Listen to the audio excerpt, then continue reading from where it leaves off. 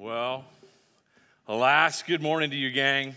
It's been a good week so far, I trust. There's a tiredness in the room this morning, which is good at the end of camp. It means you had a good time and gave it your all, so appreciate all of you.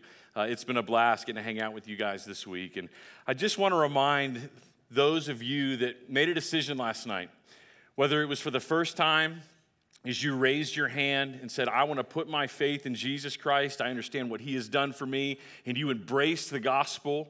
For those of you that may be saying, hey, I need to recommit my life. I've been walking wayward, and man, this is going to be a marked moment for me that I'm going to go home changed, and I'm going to walk with God differently in the environment that he has me in. And even for those of you that said, hey, listen, I'm interested. I'm not there yet, but I want to continue to investigate. I want to encourage you all to do that. But for those of you specifically who have put your faith in Christ, I want to remind you that something has happened. You are leaving this place changed. You have been reconciled. Sin has been taken out of your account and righteousness has been put in. You have been declared righteous before a holy God, and you have been adopted into the family of God. Galatians says, because you are sons, God has sent forth the Spirit of his Son in our hearts, crying, Abba, Father. The Father sees you as his son or as his daughter. That is a beautiful reality. And the text goes on to tell us that therefore, if anyone is in Christ, he is a new creature. The old things have passed away. Behold, new things have come. Friends, you leave this place new. I don't know what narrative defined you when you walked in here. I don't know what lesson or maybe thing that you're listening to that determines maybe your self-worth or your value. But I wanted to declare to you this morning, based on the truth of the scriptures, those voices no longer matter because God the Father has defined you. And he says, you are mine. I love you. You are valuable. You are worthy. And I laid my son's life down for you. So regardless of how you may feel about yourself, the truth is you are a child of the living God. Can we just stop for a second and pause and acknowledge the fact that those that put their faith in Christ last night? I just want to personally say thank you for what you have done. So let's celebrate that. One other thing that I want to remind you that happened last night, because sometimes these things don't feel different. You don't walk out of here and see like a Jesus parade that happened in your life. Like, yeah, I prayed that prayer and I believe that, but everything around me looks the same. Let me tell you what the scriptures say that's happened to you. Romans 6 says this, what shall we say then? Are we to continue in sin that grace may increase? May it never be. How shall we who have died to sin continue to live in it? The Bible says that in the moment that you put your faith in Christ, that the mastery of sin in your life, that slave-master relationship has been forever broken. That you no longer have to obey the vices, the addictions, the things that are idols maybe in your life that you thought would bring you joy and comfort and all of those things. Those no longer need to be true in your life. Now, you've been broken from the mastery of sin, but not the presence of sin.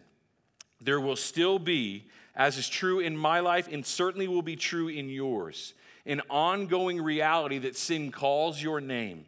You used to have to obey, you no longer have to. Sin's influence will still be there. Paul says it like this in Romans chapter 7 as he talks about that very real and personal struggle in his life. He said, for the good that I want, I do not do, but I practice the very evil that I do not want. For if I am doing the very thing I do not want, I am no longer the one doing it, but sin that dwells in me. You will continue to leave this place battling this idea of walking in the Holy Spirit that we'll talk about this morning, or walking in your old nature, the flesh. And yet I want to remind you, Paul says in Romans chapter 8, verse 1, there is therefore now no condemnation for those who are in Christ Jesus. There is no more guilt. There is no more shame. You are loved by the Father. In the present state that you're in, him knowing either the future sins that you will struggle with this afternoon, you are not condemned. So let that reality wash over you for those that have put your faith in Christ. So I want to continue now in our last session really in the book of John. I want to invite you to turn to John chapter 14. And we're going to roll through kind of the rest of the book again at a high level. It has been our pattern. And if you think through this idea in John chapter 15 that we mentioned last night, and we've mentioned several times through our journey together, that the root of sin is this idea of autonomy, of doing life without God. And as we think about this moment where Jesus is in the upper room, days away from death, I think he had on his mind that reality, that he would soon be leaving his disciples. And he must have known that they would be in a spot of bother by that they would be troubled by the fact that Jesus would soon be dead, and they would be left reeling, trying to figure out what happened. And he reminds them in John chapter 14, verse 1, "Do not let your heart be troubled. Believe in God, believe also in me." One of the truths that I want to remind you of today as you leave this place, if you have put your faith in Christ, you are no longer alone. God has left you with all that you need to walk out the Christian life. And he says in John chapter 15, verses 4 and 5, this is the goal of the Christian life. Jesus says this, "Abide in me, and I in you. As the branch cannot bear fruit of itself unless it abides in the vine, so neither can you unless you abide in me." Jesus says, "I am the vine, you are the branches. He who abides in me and I in him will bear much fruit. Apart from me, you can do nothing." Friends, that is the goal of the Christian life, that we abide in Jesus Christ, that we remain in him, that like branches, we are tethered to that vine as our source of life and our source of nourishment. That is the goal. And I want to talk to you about three primary vehicles, three means of grace that God uses to help us as Christians accomplish that reality in our life. And that'll be kind of the outline of where we're going to today. Three things: God's word, God's Spirit, and God's people. Let's talk through those. Number one, let's talk about the idea of God's word as a means of grace in our life. Jesus says in John chapter 17, verse 17, praying to the Father on our behalf, he says, "Sanctify them in truth. Your word is truth." As you remember, John 15 through 17 are Jesus' last words to his disciples before he goes to the cross, full of red letters. And earlier this week, we talked about the truth of God's word, that God specifically revealed himself through this supernatural book, and this word is truth. Paul said all scripture is God-breathed. We talked about the value that this is and that we can believe it. And Jesus says it's by this means through which God uses or desires to sanctify us. That word sanctify is just a fancy way to say set us apart. He wants us to be usable for him as a tool in his hands. That is a vessel willing to do whatever the Father would desire. So what does it mean for us to be set apart, right? Do we flee to the hills? Do we change our entire lifestyles? Do we live in this like Christian bubble and never interact with non-Christians? I don't think that's the desire of the Christian life or God in our life at all. To be set apart or to be sanctified means that we are growing more and more like Christ in our character, our attitudes, and our actions every day. Romans 8 says it like this: "For those whom he foreknew, he also predestined to become conformed to the image of his Son." God says, my desire for you as believers is to look more and more like Jesus every day. It's like a potter. I mold you and shape you, not the externals, but the internals, that you would look and act and be more like Jesus Christ. And the Word of God is one of the primary vehicles through which God is going to do that. Listen to this from Psalm 119 as the psalmist describes the value of the Word of God in his life. He says, "Your word is a lamp unto my feet and a light unto my path." There's this beautiful imagery here of what the Word of God does for the psalmist.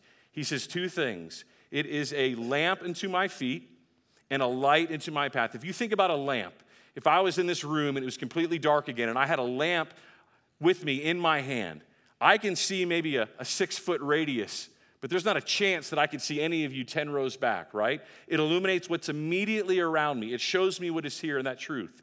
And if I want to see what's further, what do I need to do? Is I take a step, that lamp is going to take a step with me, and it will illumine more of what's in front of me. It's an area around me. It doesn't show me everything, but it shows me what I need to know. And yet it's also like a light into my path. Have any of you ever flown and landed in an airport late at night? You ever looked out the window and seen those blue lights of the runway? You can't see the runway. I mean, there could be like a diesel truck parked in the middle of it and you would have no idea. But those blue lights illumine the way. And as you get closer with that lamp in your hand, that will become visible, and God has given you a direction to run in. That's the idea. This light illumines our path, and when we walk without the light, we look foolish. Last night, speaking of foolish, I knew we were going to go to Victory Circle after chapel, so I took my headlamp and I put it in my bag, and I thought, I'm going to need that after chapel. As I walked out this door, I ran into Russell right over here, and he's like, hey, do you want to walk up with me to Victory Circle? And I was like, absolutely. And I thought about grabbing my light. I was like, no, I don't need my light. It's right up there. I can see the lights. So I started walking with Russell, and it got darker and darker, and I got a little nervous, but I was a little too prideful in that moment to pull out my headlamp. And I was talking with him, and he was saying something. I wasn't really paying attention because I was really trying just to get up those stairs. And I made it all the way up to the top, except for the last step. And I caught, my toe on that last step, and I did like one of these Supermans and caught myself right at the end, and Russell looked over, he's like, oh. I was like, yeah, right? The idea is, had I had my lamp with me, had I had my light, that never would have transpired. And that's the idea of what God's light does for us. It illumines the path in front of us. There was a study done, by the way, from the Center of Biblical Engagement, and they issued a report about people that read their Bible 4 days a week. And they asked them, hey, let's talk about some of these issues in your life. And if you're prone to read your Bible just 4 days a week, if you spend time in God's Word, what happens? And they found out just these kind of fascinating statistics. They said the likelihood of someone getting drunk is 57% lower. The likelihood of having sex outside of marriage is 68% lower. The likelihood of someone looking at pornography is 61% lower. Gambling, 75% lower. All of these habits combined that they said were 57% lower from someone spending just 4 days a week in their Word, just washing themselves with the truth of God's Word. Can I encourage you as you leave this place to let that be a habit of yours? Not in a box-checking ritual, as you have to do it to earn God's favor, but a desire to say, Lord, what is here is real. And even better, do it in a group of friends. Grab a reading plan that's online. There are plenty of great apps out there that will walk you through stuff to read. Better yet, open up the book of John. And I would encourage you to start here. Reread where we have been this week. And you're going to see there are so many beautiful things in this 21-chapter book that we didn't even have time to talk about. And yet God will use the truth of that to wash over you. So again, the first of these three things that God uses, His Word to sanctify us, to set us apart. Secondly, His Spirit. The same Spirit that raised Jesus from the dead lives in all of us who have put our faith in Christ. And after He raised from the dead, Jesus appeared to His disciples. And in John chapter 20, verse 22, He says, receive now the Holy Spirit. The Holy Spirit, by the way, is not a force. He's a person. How many of you are Star Wars fans? I know there's more of you out there than that. I grew up on Star Wars. I loved it. Now there's another generation that is watching it. Star Wars ruined the Holy Spirit for me because of the Force, right? So I thought as a non-Christian, the Force was just like this thing that you like tapped into or whatever. That's not the idea at all. The Holy Spirit's not a force. He is a person, the third person of the Trinity. He is God, and we are called to walk with Him. Listen to this as Jesus describes the Holy Spirit in John chapter 14, verse 16 and following. He says, I will ask the Father, and He will give to you another helper, that He will be with you forever. That is the Spirit of truth, whom the world cannot receive because it does not see Him or know Him. But you know Him because He abides in you and will be in you. The Holy Spirit is the divine presence of God dwelling inside of the believer forever. And you have full access to the power of the Spirit at all times for the rest of your life. Jesus says in chapter 14 of John, verse 18, I will not leave you as orphans, I will come to you. A reminder that the Spirit of God is always with you. Again in verse 20, in that day you will know that I am in my Father, and you in me, and I in you. This is revolutionary to the disciples. They have walked with Jesus. They have spent time alongside of Him.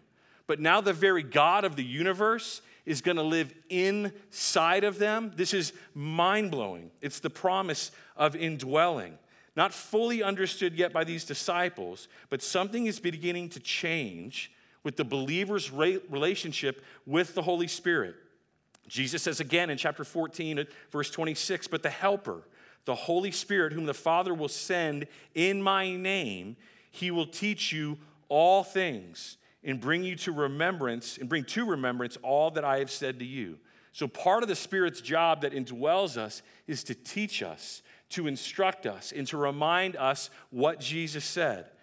John chapter 16, verse 7, but I tell you the truth, it is to your advantage that I go away.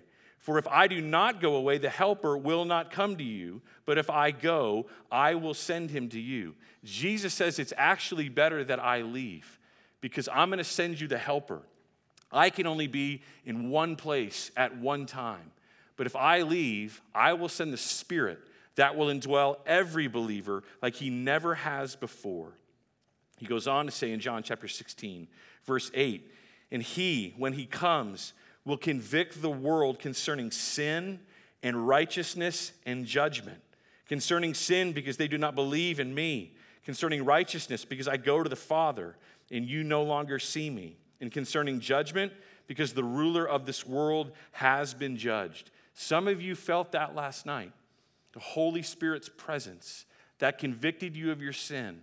Not in a guilt or shameful way, but say, hey, be honest about that. Live open before me and come to me. I love you. We need to be honest about our sin, but you have permission to come. And just like God's word, a primary role of the Holy Spirit is to transform us to be more like Christ. John chapter 16, verse 13 says, but when he, the Spirit of truth, comes, he will guide you into all truth. He will not speak on his own initiative, but whatever he hears, he will speak. He will disclose to you what is to come. He will glorify me, for he will take of mine and disclose it to you. All things that the Father has are mine. Therefore, he who takes of mine will disclose to you. So the Holy Spirit's job is to reveal to us truth. Now, something very significant happened between the Old Testament understanding of the Holy Spirit and the New Testament. In the Old Testament, as we read about the Holy Spirit, whose presence all the way is seen in Genesis chapter 1, verse 2, that the Spirit of God was hovering over the surface of the deep. We see him early on in the text. But what's interesting about the Spirit of God is he would come and he would go. He would bring his power and his provision maybe to David or Samson, and they would do something empowered by the Spirit, and then the Spirit would leave. It didn't indwell. It wasn't permanent like it is then today. Something changed in the New Testament. And Jesus says again, it's good that I go because I will send the Spirit and he will be with you, not just like he was in the Old Testament, to empower you for an act and then leave, but he will be present in your life forever.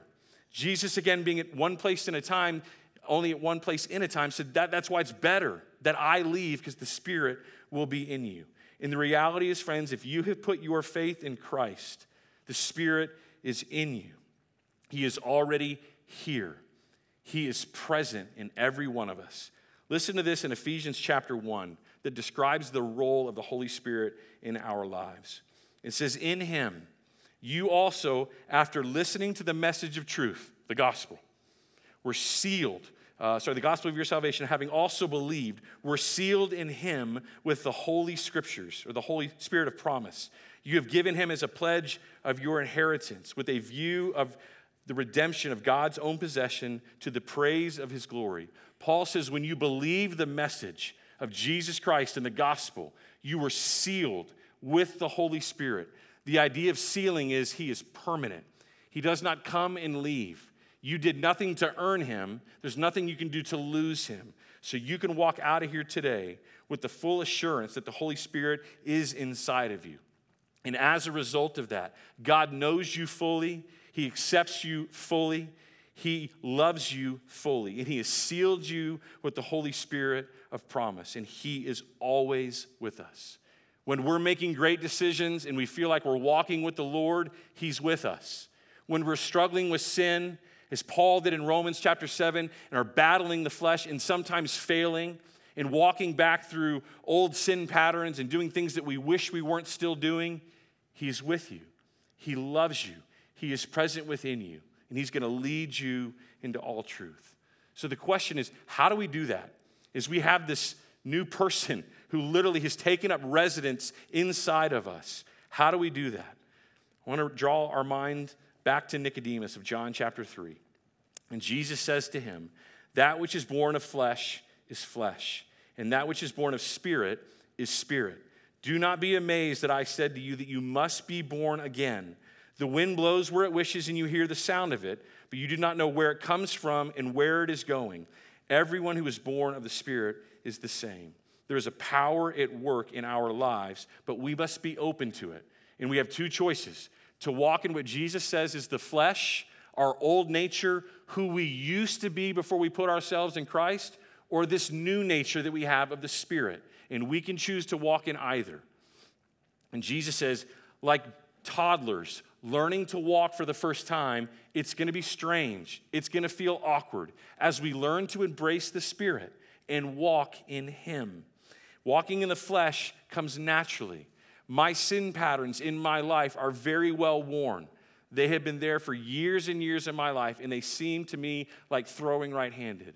Walking in the Spirit is like me throwing left-handed. It's awkward. It's strange. I have to practice it over time. But as I do that, I will become more natural at doing that. This, by the way, is an ongoing process that is going to take place in our lives from the moment you put your faith in Christ until you die or God takes you home. Galatians 5 says this, "For the flesh sets its desire against the Spirit, and the Spirit against the flesh. For these are in opposition to one another, so that you may not do the desires that you please." There's this idea that we participate with God in this process, in the Spirit and the flesh that are at opposition with one another. It's a messy process. But Paul says in Colossians, "Therefore, since you have been raised up with Christ, keep seeking the things above, where Christ is, seated at the right hand of God. Set your mind on the things above, not on this earth." The idea is we have a role to play in that work of the Spirit in our lives. We have to participate. We have to be willing and say, "Lord, I want you to use me." There's days that's going to go well. There's days that's going to go poorly. But the Spirit is there in our lives, having sealed us in a promise that He will one day return and get us. And He has given us power and access to the same power that raised Jesus Christ from the dead. God's Word, God's Spirit, and finally now God's people. Listen to what John says about people in our lives. He says this in John chapter 13, verse 35. He says, "A new commandment I give you also, that you love one another, even as I have loved you, that you also love one another. By this all men will know that you are my disciples, if you love one another." There are 4 different words, by the way, in the original language of the New Testament that describe love. One has this idea of a romantic love, another of a friendship type of love, one that you would have maybe for your family, and one is a Godward love, a sacrificial love that gives without expecting in return, that lays its life down. When John, or Jesus here through John's pen, describes the type of love that we're to have for one another as believers in Jesus Christ, it's this God-like love, agape, that we're to have for one another. This is how others will know that we are in Him, because we love one another in this way. And as we enter into this new relationship with other believers, it won't be easy, but it can be powerful and meaningful if we do that.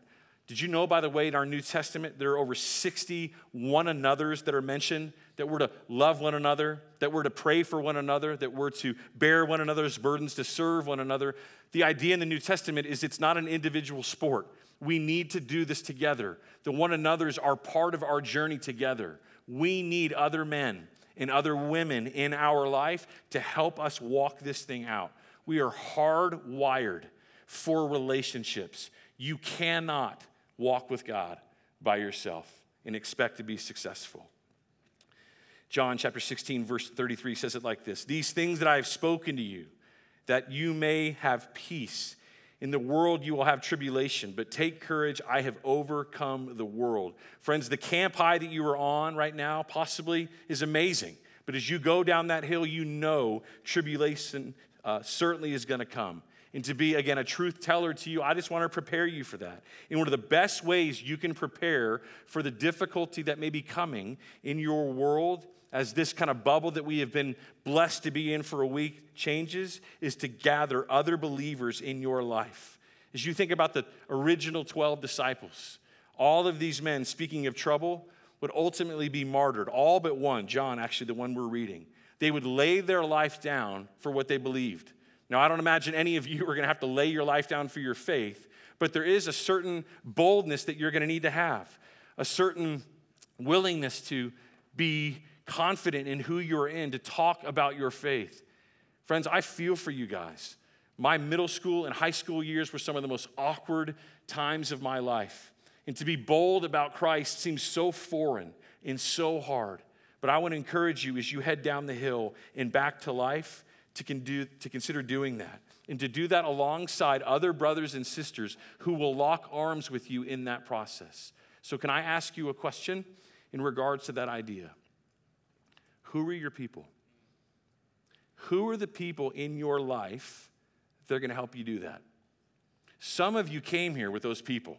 Right? You came to this place walking with the Lord. You have 1 or 2 or 5 people in your life that are doing that together. You're encouraging one another. When hard days hit and it's difficult to be a believer, you're spurring one another on, as the book of Hebrews says, to love and good deeds, right? And for you, fantastic. Keep walking that out. Y'all need one another. Keep doing that.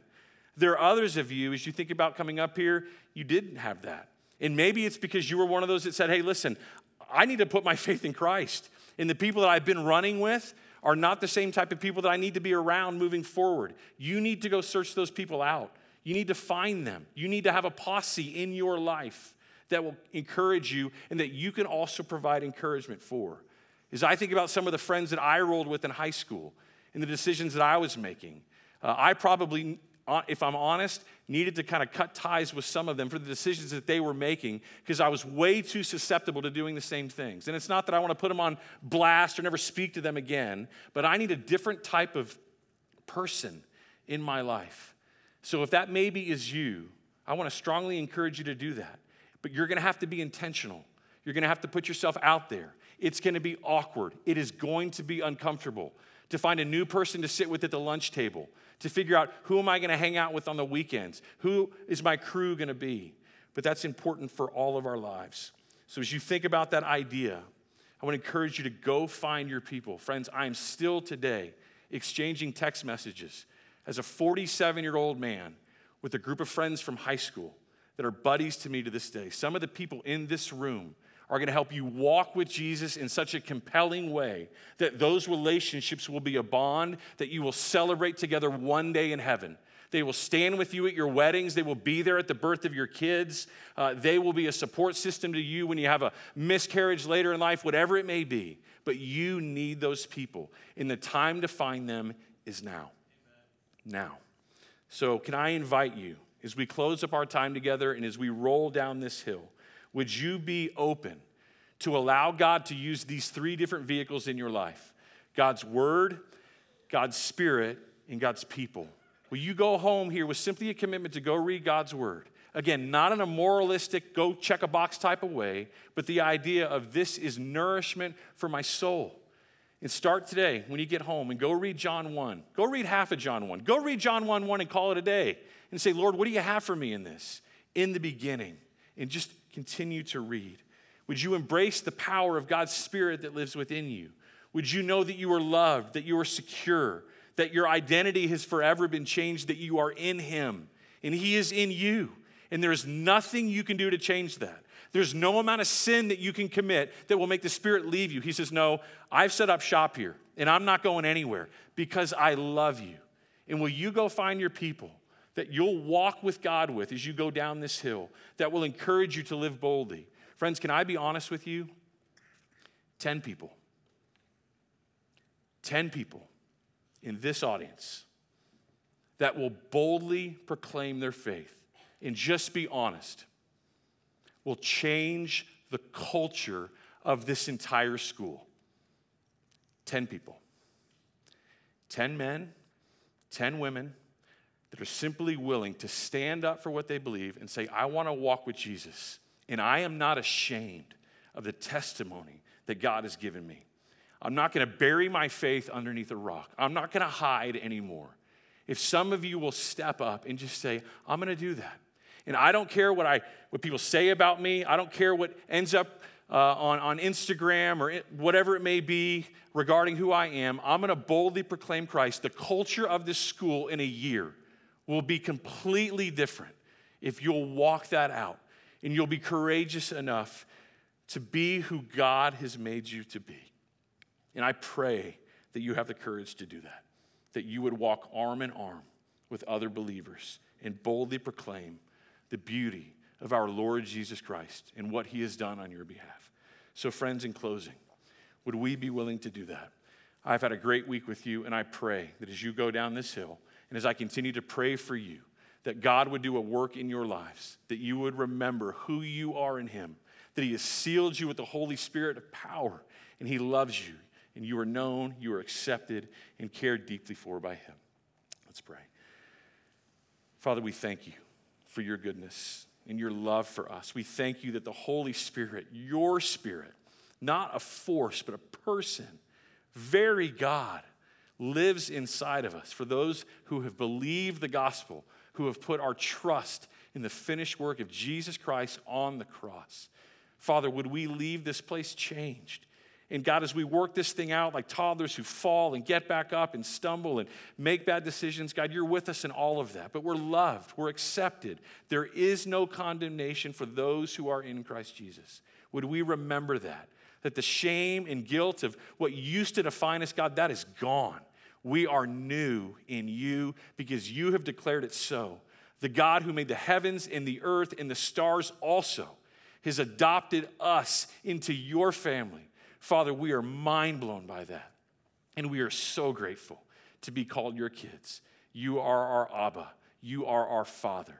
We love you and we thank you for Jesus Christ and what he accomplished on our behalf, that we can know you and that we will spend most assuredly eternity with you.